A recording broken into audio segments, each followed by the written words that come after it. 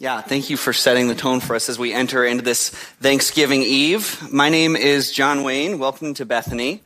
I work with the Wilderness Ministry here.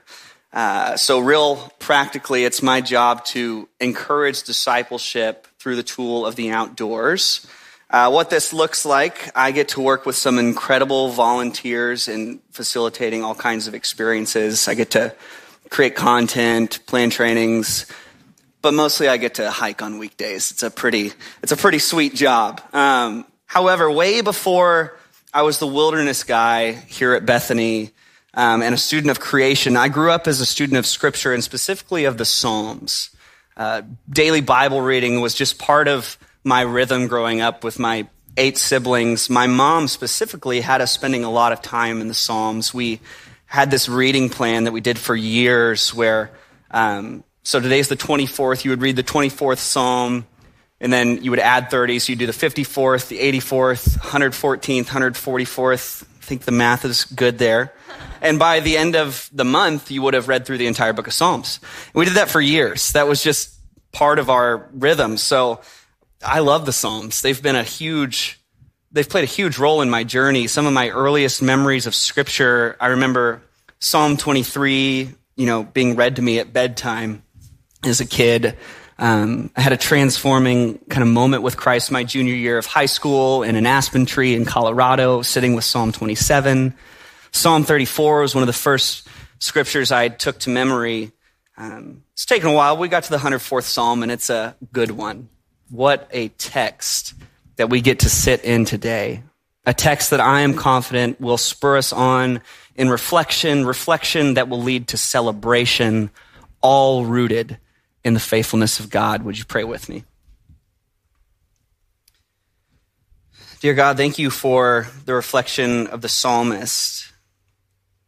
Thank you, Lord, that we have a space to celebrate your great faithfulness as a community, that we get to do that together.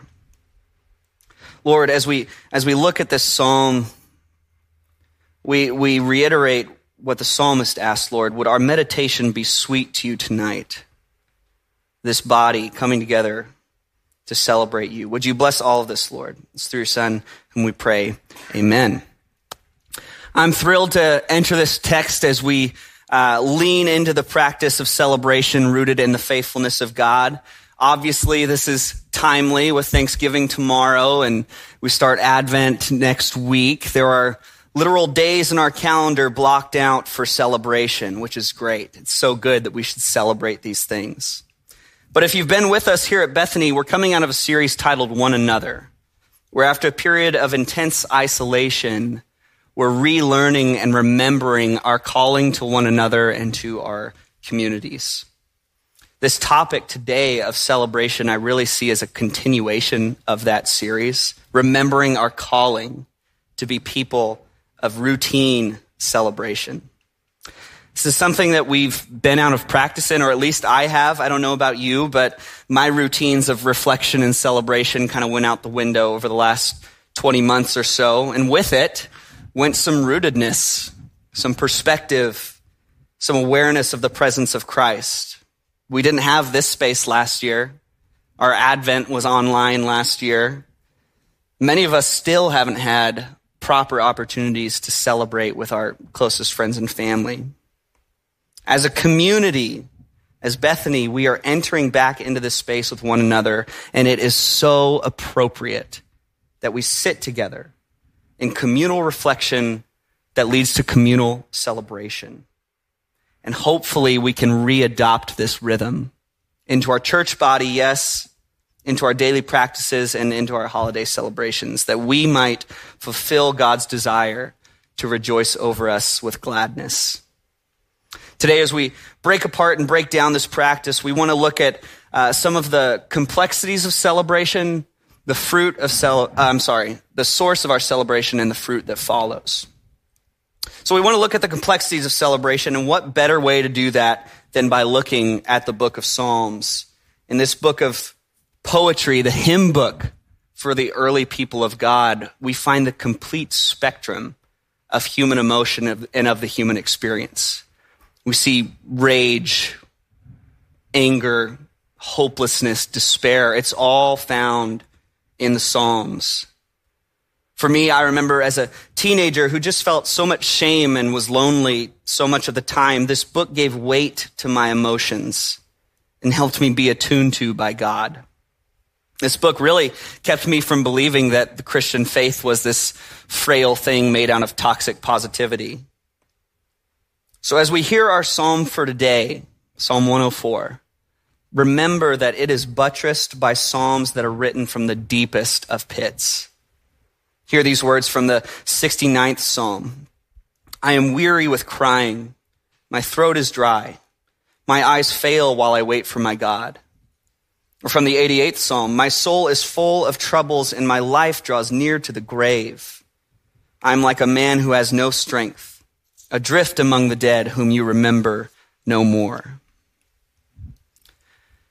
As we open up the practice of celebration, it becomes very clear through the context of the Psalms that celebration is given its fullness when we are able to hold space for all of these emotions. And that has great impact for this community. But it is not an easy task in front of us because celebration is complex.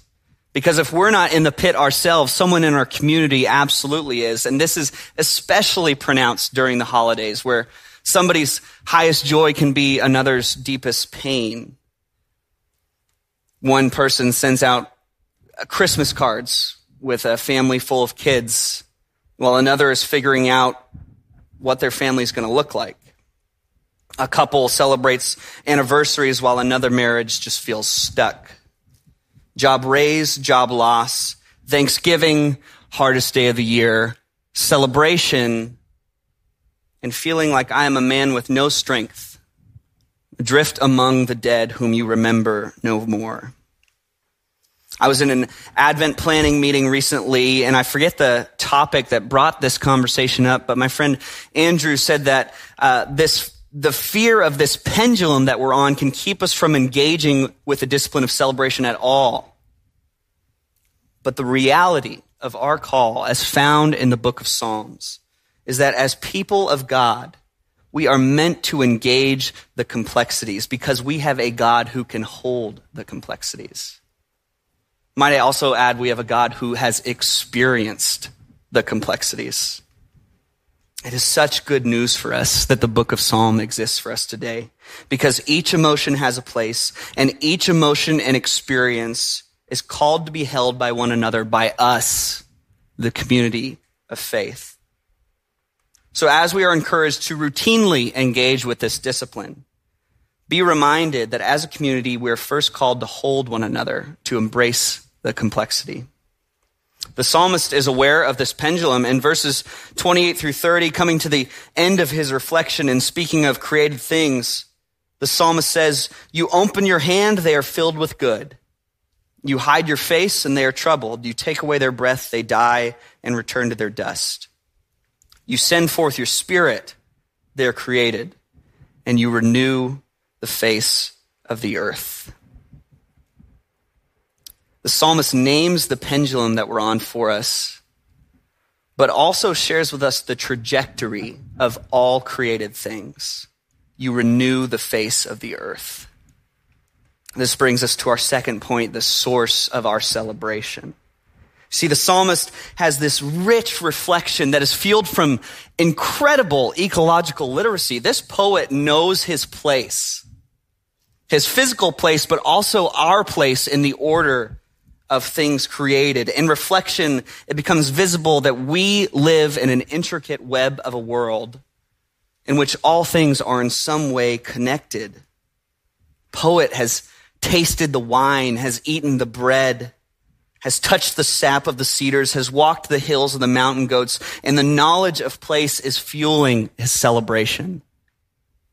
Do we know our place? We love only what we know, and we truly know only what we experience. Do we know our physical place as well as our place in the order of things created? Speaking of this, C.S. Lewis says this of humanity.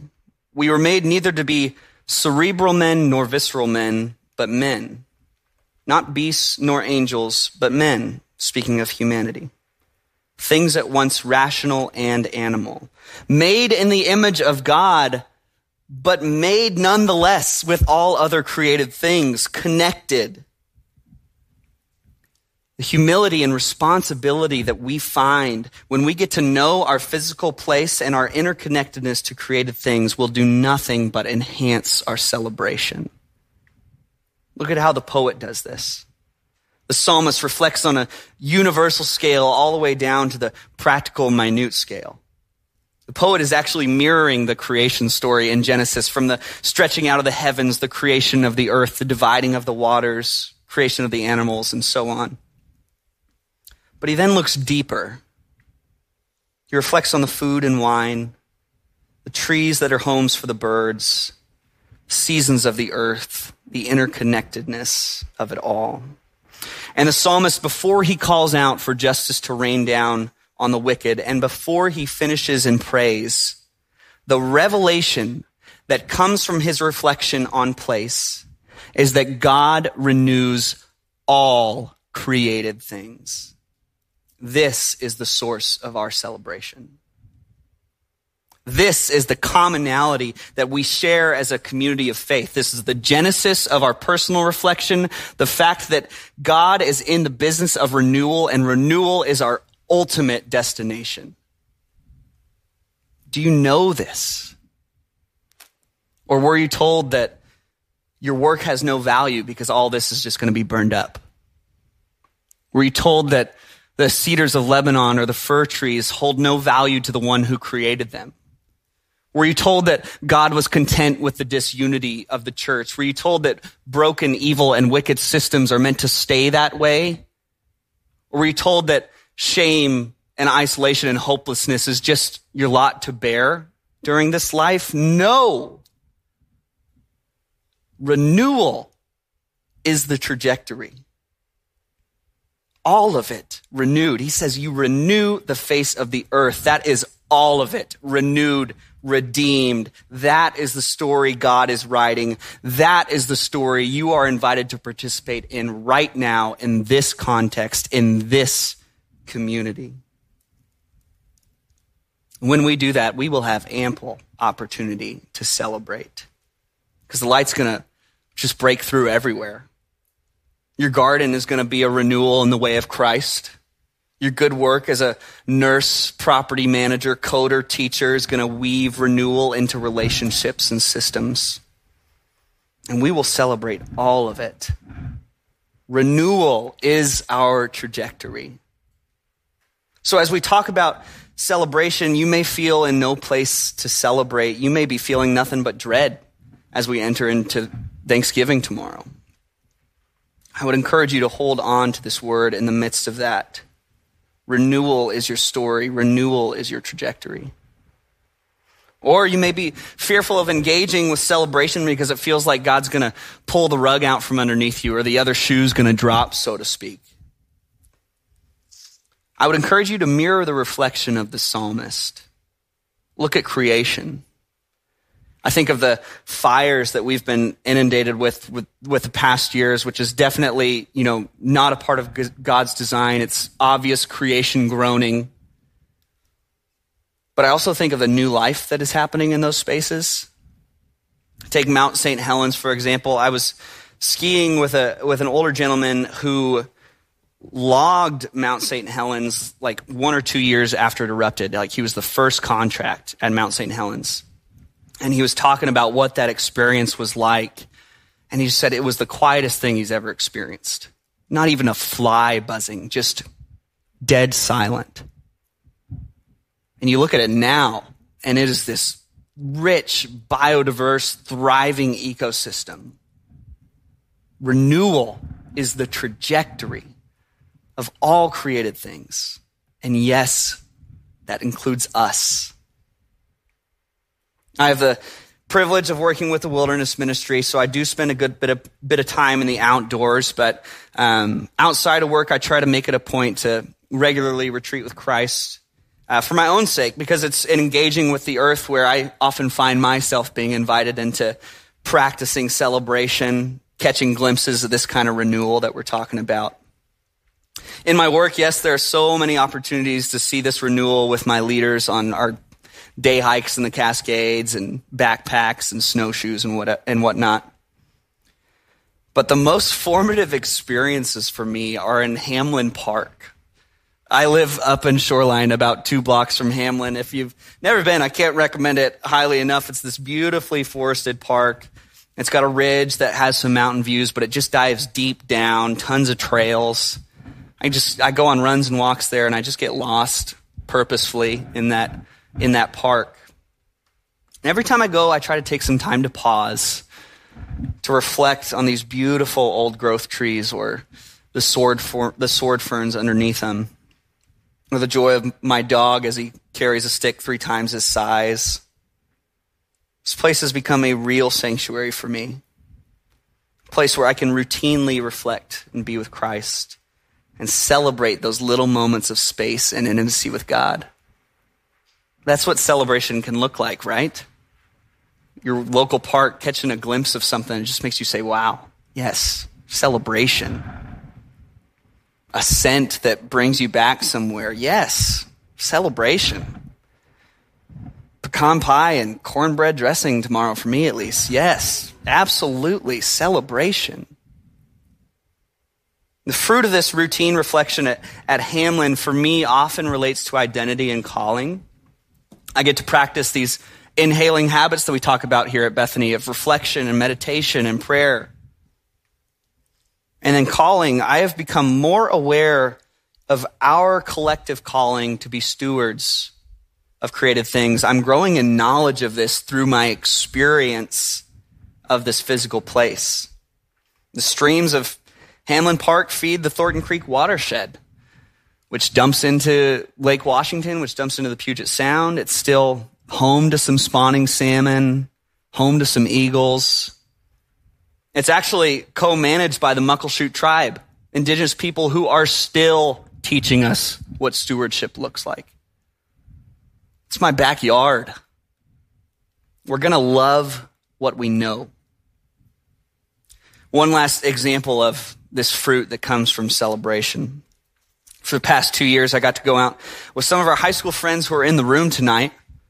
We do a grad prep retreat for incoming seniors up at Snoqualmie Pass, where these high schoolers spend a couple hours in this type of reflection that we see here in Psalm 104. We walk together, talk about what we're seeing, what we're noticing. Spend a few hours in solitude reflecting up above the pass, and then they come back down to be with their parents, where they share their reflections, and parents have the opportunity to bless and celebrate their children. And as I was studying this text, I was just taken back, reminded of how powerful that was for me who was helping lead them.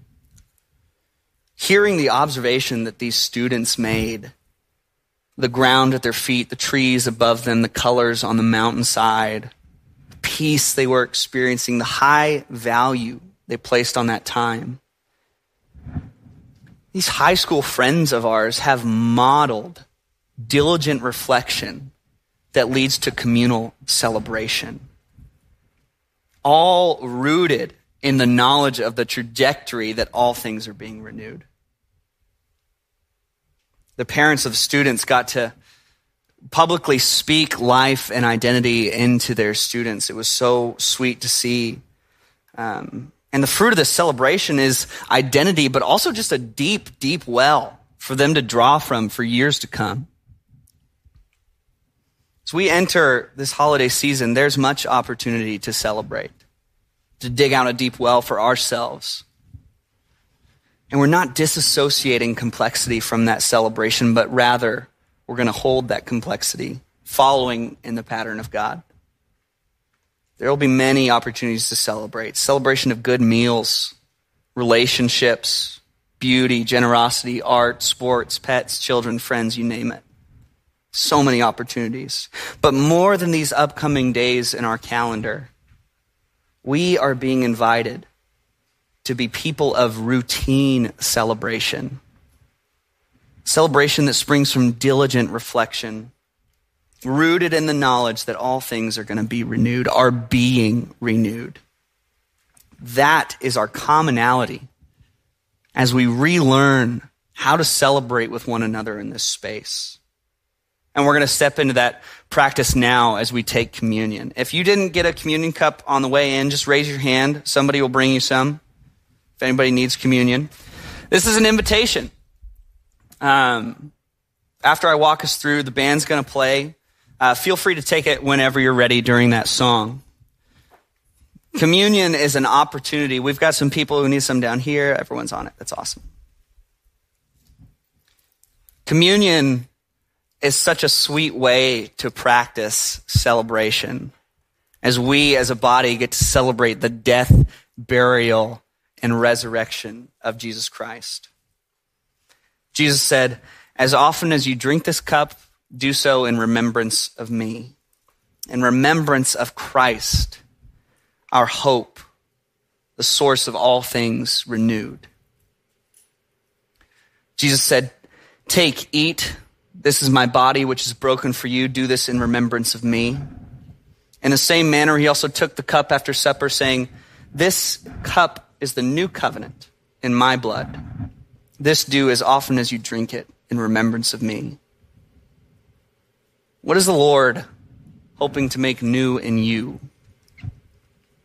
Where might you be called to participate with Christ in bringing about renewal? I would ask you to consider these things before you take communion. Once again, whenever you're ready during the song. One more hand check. Does anybody else need it? We look great. All right.